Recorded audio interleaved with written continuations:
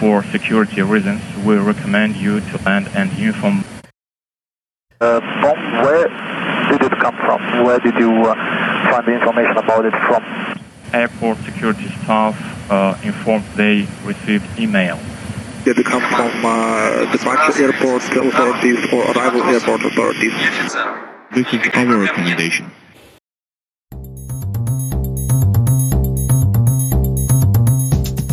Hello and welcome to the Lithuanian Dream podcast. As Russian dissident Roman Protasevich boarded his flight to Athens, he noticed a suspicious man at the airport. The man seemed to be following him and even tried to take pictures of his documents. After that, Roman even texted his friends telling them about the experience. He was assumed it just security services keeping tabs on him. Roman shouldn't be scared. After all, this was a flight from Athens to Vilnius, 2 EU countries, and it's completely safe for him. He would never touch Belarusian soil. When the pilot announced that the plane would be doing a security landing in Minsk, Belarus, instead of reaching Vilnius, the full gravity of the situation hit Roman.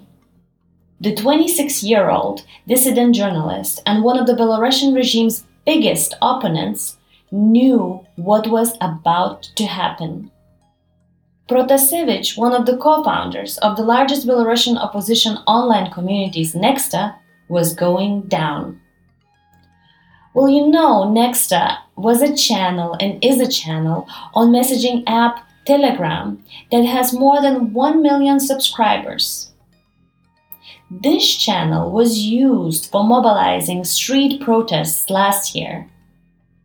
As a result, Protasevich had become a personal enemy of Belarusian dictator Alexander Lukashenko, and now he was taking Roman down through extraordinary means.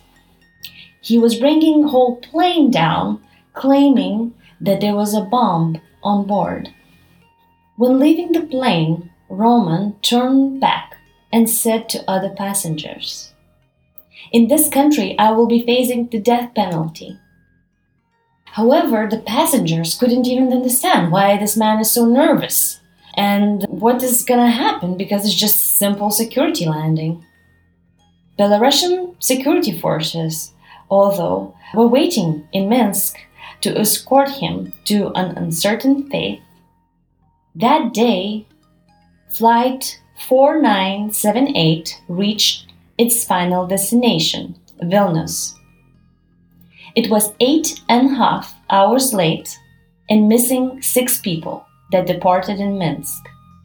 Roman Protasevich, his girlfriend Sofia Sapega, who were arrested in Belarus, and 4 unknown passengers that willingly decided to stay in Belarus. To comment on this situation, the Belarusian government actually, in the face of international outcry with the most of the main newspapers and TV stations showing and talking about this situation, the government of Belarus has tried to back its decision to capture the plane by blaming Hamas bomb threat sent via email. Belarusian government also released the alleged transcript of the discussion between pilots and controllers. However, Hamas has denied the claim, and the supposed threatening email itself has a timestamp of 12:57, which is 24 minutes after the actual call between the pilot and controllers. On the part of, so this email is not even valid. But what does it tell us about the current state of the Belarusian protest movements? Is this plane hijacking a sign of desperation from failing dictator or a sign of strength from a government that feels immune to international and domestic pressures? Today, we are speaking with a journalist originally from Minsk, Belarus, Hanna Lubakova. She is a non-resident fellow at Atlantic Council and discovering this topic across different media outlets. I'm very grateful for this opportunity to speak with you, Anna. Thank you for joining us today. Thank you. Great to be here. I wanted to start with the most recent news from Belarus. Although most of our listeners are aware of the recent incident regarding the Vilnius-bound Ryanair flight, I was hoping you could put it into a bit more context. Some people might think that if a plane flies over another country, of course that nation has the right to detain it. They might think something like, we don't have open land borders, why would we have open air borders? Could you expand to everyone? Well, first of all, the plane was forced down all of a sudden. It was diverted from, so it was flying originally from Athens, Greece to Vilnius, Lithuania. And then when it was flying over the airspace, over the territory of Belarus in the Belarusian airspace, it got diverted. There are issues here because it turned out that those bomb threats on a plane were false. And all this we immediately understood that it's because of this blogger, Roman Protasevich, who was on the plane. Why is it so dangerous as a precedent? Because now every autocrat, every authoritarian leader might do the same. And because we fly from one place to another, we don't want our planes to be diverted, to be forced down just because another dictator wants to arrest somebody he doesn't particularly like. Another issue here is that Lukashenko personally ordered a jet fighter to escort the plane and help it land in Minsk, in the Minsk airport. Then there are issues here, whether security, safety, lives, and health of people, of those passengers on the plane were threatened. And now Lukashenko not only suppressing dissent inside the country, he also tries to arrest people outside the country while threatening the safety of passengers, foreigners, mostly EU citizens who were on the plane. So his fight with the dissent now has no bounds, has no limits, and has no borders, literally. So this is something for the West to consider and react accordingly, because that might create a precedent for other dictators who might want to do the same. So why do you think Lukashenko did it? Is it because he is desperate, or this is a sign of emboldenment? That was a sign of weakness. He did it for several reasons. Firstly, because he wanted to show that he's almighty, which is not really true. I think he did not envision such a response from the West and such consequences from the West. He wanted, and basically the regime threatened opponents, the dissidents, the opposition, that they would do anything to find them, to arrest them, to, as they said, make the world safer, because they consider the opposition international terrorists, as they said. So there was a threat. Now Lukashenko wanted to show that he is ready to make this threat real. He arrested the blogger because Lukashenko is scared of information and scared of bloggers, journalists, and the level of repression against them has been just incredible, unprecedented for Belarus. Roman Protasevich was added to the KGB terrorist list in November last year. So he became a sort of personal enemy to Lukashenko. Another issue here is this signal to all his opponents, right? That I will find you, I will arrest you, and I will do anything that's possible to do it, to make it happen.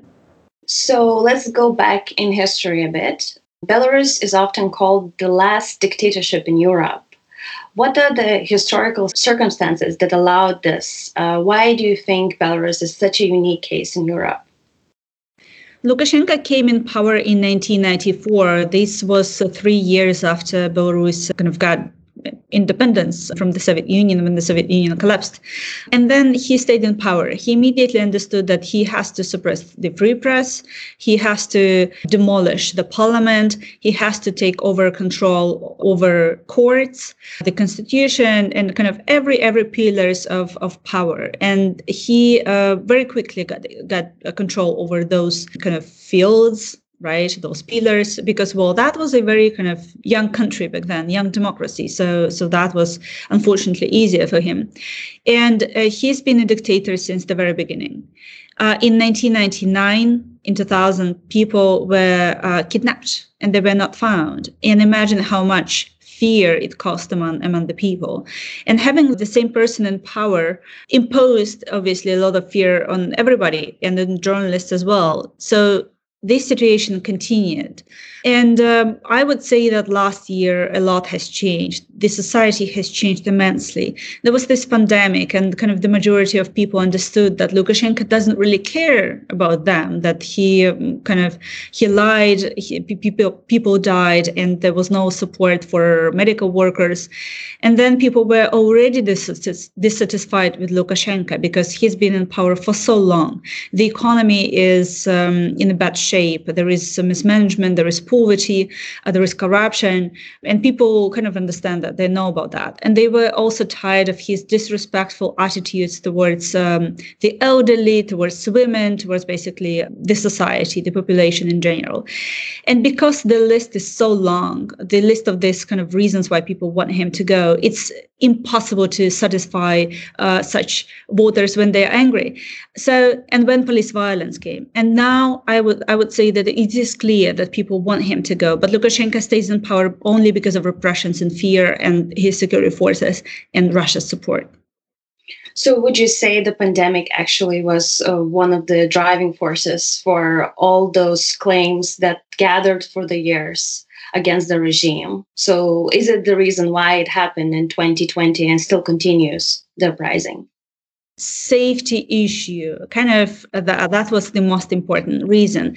There was this always social contract between the population, between citizens in Belarus and the authorities, basically the regime, right, the government, that, well, the government is going to secure safety in Belarus and people would have what they had, right? Well, not much, but still.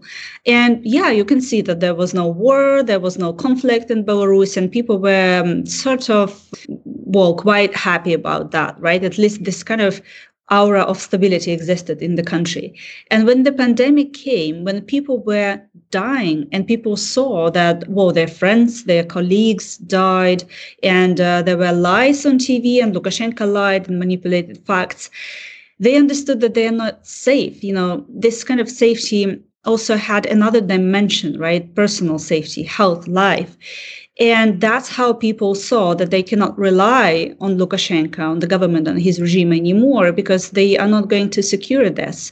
And, for every other reason as well, right, which I mentioned, economy, mismanagement, poverty, dissatisfaction with Lukashenko in general terms. So all these reasons are important. And now, after August, another reason came into place, human rights values. That's another society already. That's the society that cares about their rights. They are politicized and they want their votes to be respected, their opinions be heard during the elections. They don't want to be beaten. They want freedom of press, they want freedom of assembly and kind of many other freedoms that the government should kind of make sure that they have. So they kind of expect more now, not only high salaries or the stability, they want to have more. And now they don't have it, so that they want to change it. And what about the role of the women this time? Because in one of your interviews back in 2020, you mentioned that Lukashenko actually underestimated women. And he said that if the president was a woman, then the country would just simply collapse. And he himself didn't expect that women can be in the roles of power and lead the movement. So what do you think is the role of the women, not just in leadership positions now, but in other positions in this movement? If not women, I don't know whether all this would have happened. So firstly, yes, Lukashenko underestimated Svetlana Tikhanovskaya, underestimated women in general in Belarus. Svetlana Tikhanovskaya was registered just because Lukashenko did not expect a housewife to topple him, which eventually happened.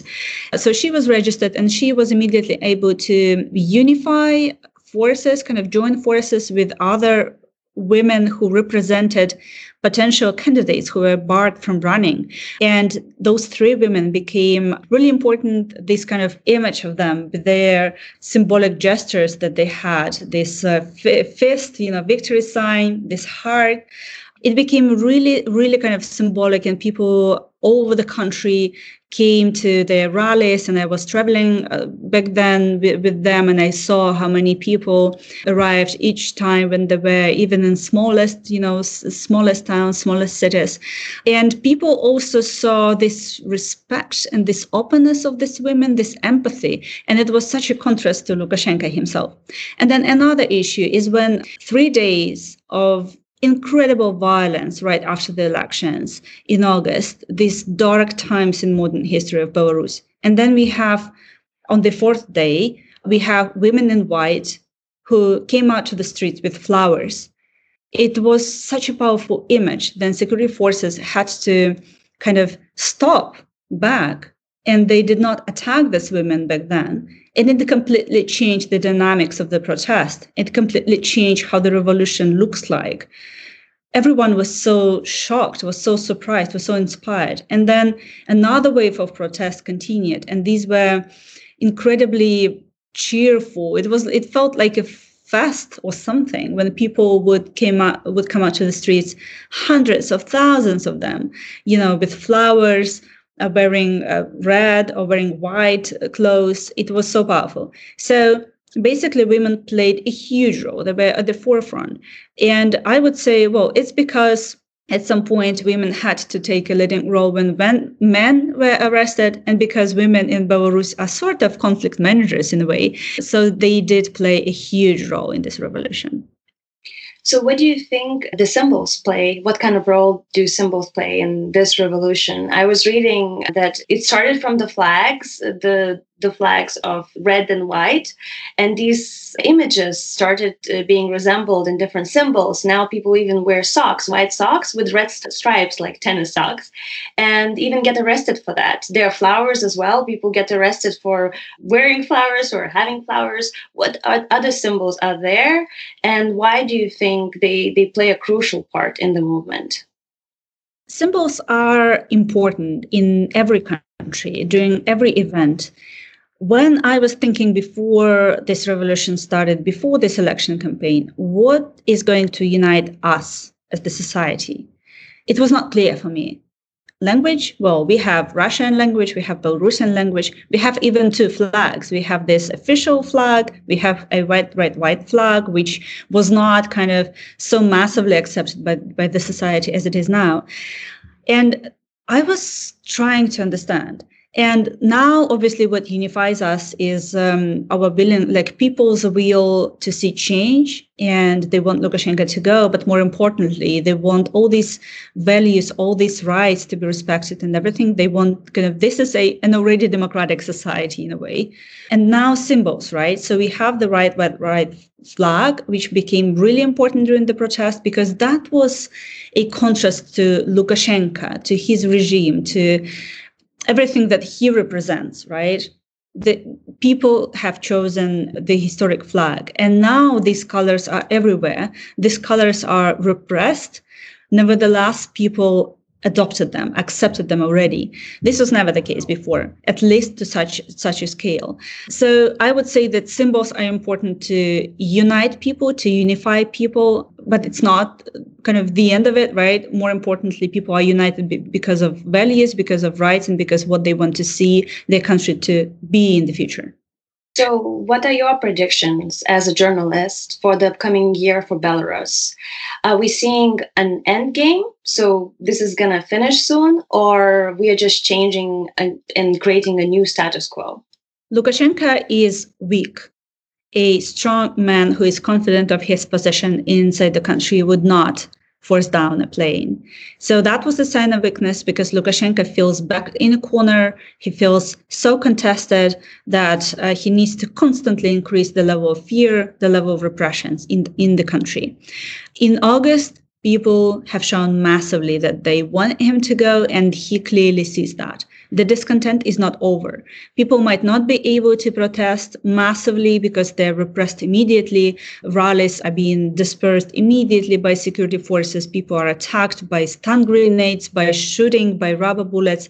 It's all very kind of difficult and really stressful, really scary to go out to the streets. People are detained even when they walk, just go to the grocery or go downtown. So that's why we don't really see massive protest, but the discontent has never disappeared. People have never given up. And that's something that Lukashenko feels. And the only way how he stays in power is because of repressions. However, it's a question for how long he's going to maintain the status quo, because it's really expensive to maintain, this level of fear, this level of repressions. As long as he's able to pay his security forces, he might be able to stay in power. But then we have the elites, and they're not happy about the situation either, because it's kind of a lot of, they cannot kind of work, they cannot get profit from their businesses because it's really toxic for everyone. Lukashenko is becoming toxic even for Russia. Russia is one of the main supporters, one of the main pillar of Lukashenko's power and why he stays in power. And to what extent and for how long Russia is going to support Lukashenko is not really clear for me. Putin is not a big fan of him, but he wants him to stay in power now because Lukashenko is so dependent on him. So that's kind of the Kremlin's interest here. But it's really kind of hard for me to imagine that this would take a lot of time, because even before the elections, we knew that this is not going to be a comfortable term for him. And now we see the real level of people's dissatisfaction with Lukashenko. So for how long Lukashenko is going to kind of have enough resources to maintain the status quo is really unclear. But it also depends on the West and the Western reaction. The more the West allows him to stay in power, the more difficult it's going to be to rebuild the society, rebuild the country, help the economy, and kind of people who are so traumatized that they even commit suicide. So I would say that the sooner Lukashenko resigns, the better. So you just mentioned the responsibility of the West and EU, US. What kind of actions and what kind of role do you think these countries should play? Because at the same time, we represent democracy and you cannot really intervene too much in one country's politics. What would be the best response? This is not about intervention, of course, but standing up for human rights is not interference. The West should stand up for human rights in Belarus, and because people are being repressed on such a massive scale, and now even foreign citizens, right? Even the EU citizens. The West should react in a more comprehensive way. I completely understand that the West doesn't have many tools how to influence the situation, but it doesn't even use the tools that it has, unfortunately, or at least it doesn't use it in a sufficient way, I would say. The West has done a lot, but more should be done. Belarus should become a priority for the EU, for the West. There should be more kind of targeted and tangible response to what has happened and to what has been happening in Belarus, because this is not only about the plane. When we are talking about sanctions, sanctions should be more painful.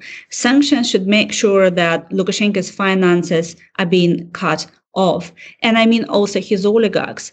We haven't really sanctioned important oligarchs in Belarus, inside the country. So they still enjoy impunity, and they are the ones who support Lukashenko and his regime. Now, assistance, that's very also important. Assistance to civil society, to media, especially to the victims of repressions. All these kind of should be together, right? All these measures should be taken together. We have justice. We have to make sure that all the perpetrators are being punished. And all these measures should be taken not to kind of punish a few people who give orders, but to change the situation, to end violence, to force the regime to agree to hold negotiations and dialogue with the society and pro-democracy forces. And then the issue of new elections, which, the West did not recognize the election results last year. And it should remind the regime that negotiations should take place as soon as possible, as well as new, free and fair presidential elections, because people clearly don't want Lukashenko to stay in power. Yes, for sure. And the leaders of Western countries should do more. And they already, the head of EU and US already issued the statements. Lithuanian politicians are very outspoken about this issue. But it comes back to the regular people. So what can people like me or people on the street who are listening now to our podcast do to support Belarus? A lot can be done, but so statements, just to kind of reiterate the point, statements are not enough. There should be really tangible steps taken. There should be negotiations held as soon as possible. Countries that are powerful and can take the role of mediators should take this role and should take responsibility for the solution of the Belarusian crisis, political and human rights crisis. Now, when it comes to people, please do not forget about the situation in Belarus. Do not forget about Belarusian people. They suffer immensely. The level of repression is incredible. Since August, there have been 35,000 people who have been arrested, and the number is growing and growing.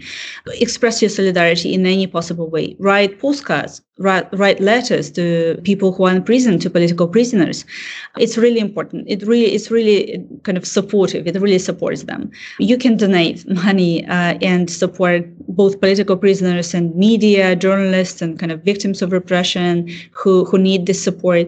But more importantly, keep Belarus on the agenda. Talk about Belarus, report about Belarus. If the role of media is extremely important. Politicians make decisions because of media, because of attention. So journalists play a huge role in kind of helping the situation as well. Perfect. I will make sure I will include these efforts, the list of the efforts people can contribute in our episode notes. And I'm happy that we are helping at least a little bit to bring the light on the issue. And I wanted to ask you the last question that I ask everyone who comes on our podcast. I usually ask about Lithuanian dream. So I asked the dream for Lithuania. But as we are talking about Belarus specifically, what is your own personal dream for Belarus? I want Belarus to be really safe for people, both inside the country and those who travel to Belarus. Belarus is incredible. And I'm really frustrated that everyone is talking about Lukashenko. Everyone is talking about these repressions, but this country is much more. These are very beautiful people who are hardworking, really intelligent, great people, kind people, open people. And I want foreigners, those who are listening to this podcast, to know what this country is and really is, and what this country can offer to the West, even to its own citizens. And I want this country to be a real member of the European family and join democratic, progressive countries and not, I would say, other countries that are not so, democratic in a way. And so that we can develop and then we can share values and kind of help each other. Thank you, Hanna, for sharing your knowledge and the dream for Belarus. I hope it will inspire our listeners to go and take action to support people who are actually struggling and fighting for freedom, like Lithuanians, Latvians, Estonians, and actually every nation struggled when they wanted to have a democracy in their country. So thank you so much for coming and joining us today. Thank you. For our listeners, thank you for joining us today. It was me, Ruta Naujokaitė. It was Lithuanian Dream Podcast. And today we spoke with Hanna Liubakova, a journalist originally from Minsk, Belarus. Hanna is a non-resident fellow at Atlantic Council and discovering this topic across different media outlets. I hope our conversation inspired you to contribute in your own ways to Belarusian struggle.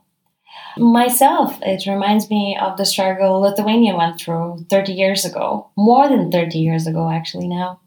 I didn't have a chance to see it because I simply wasn't born yet. But now I really feel for Belarusian people, and I hope you feel for them too. Go ahead and read more on LRT English about the situation in Belarus. I will leave the link below. And don't forget to subscribe to our newsletter at our website, LithuanianDreamPodcast.com. This was the last interview this season. We will have yet another episode after 2 weeks where we will summarize all season and go for a short summer holiday. I would like to say thank you to our partners who make this project possible. It's Global Lithuanian Leaders, LRT English, and Leo and Berlin Club. As well, I would like to say a huge thank you to all our team, our editor, Sean Donovan, our sound editor, Gabriele Volodotskaite, our designer, Nilda Shakita, and all the volunteers who volunteered. Actually, we got a lot of volunteer requests recently, and I will be contacting you guys as well soon. Thank you for that. And we will be creating Lithuanian Dream podcast community in the summer, so I'm very, very excited about it. Please write me if you want to contribute and connect as well with that platform. And I'm very grateful for you guys that you continue joining our conversations and sharing your ideas and suggestions for Lithuania. Because after all, we are a Lithuanian Dream podcast. That's it for today. It was me, Rūta Naujokaitė, and it was Lithuanian Dream Podcast.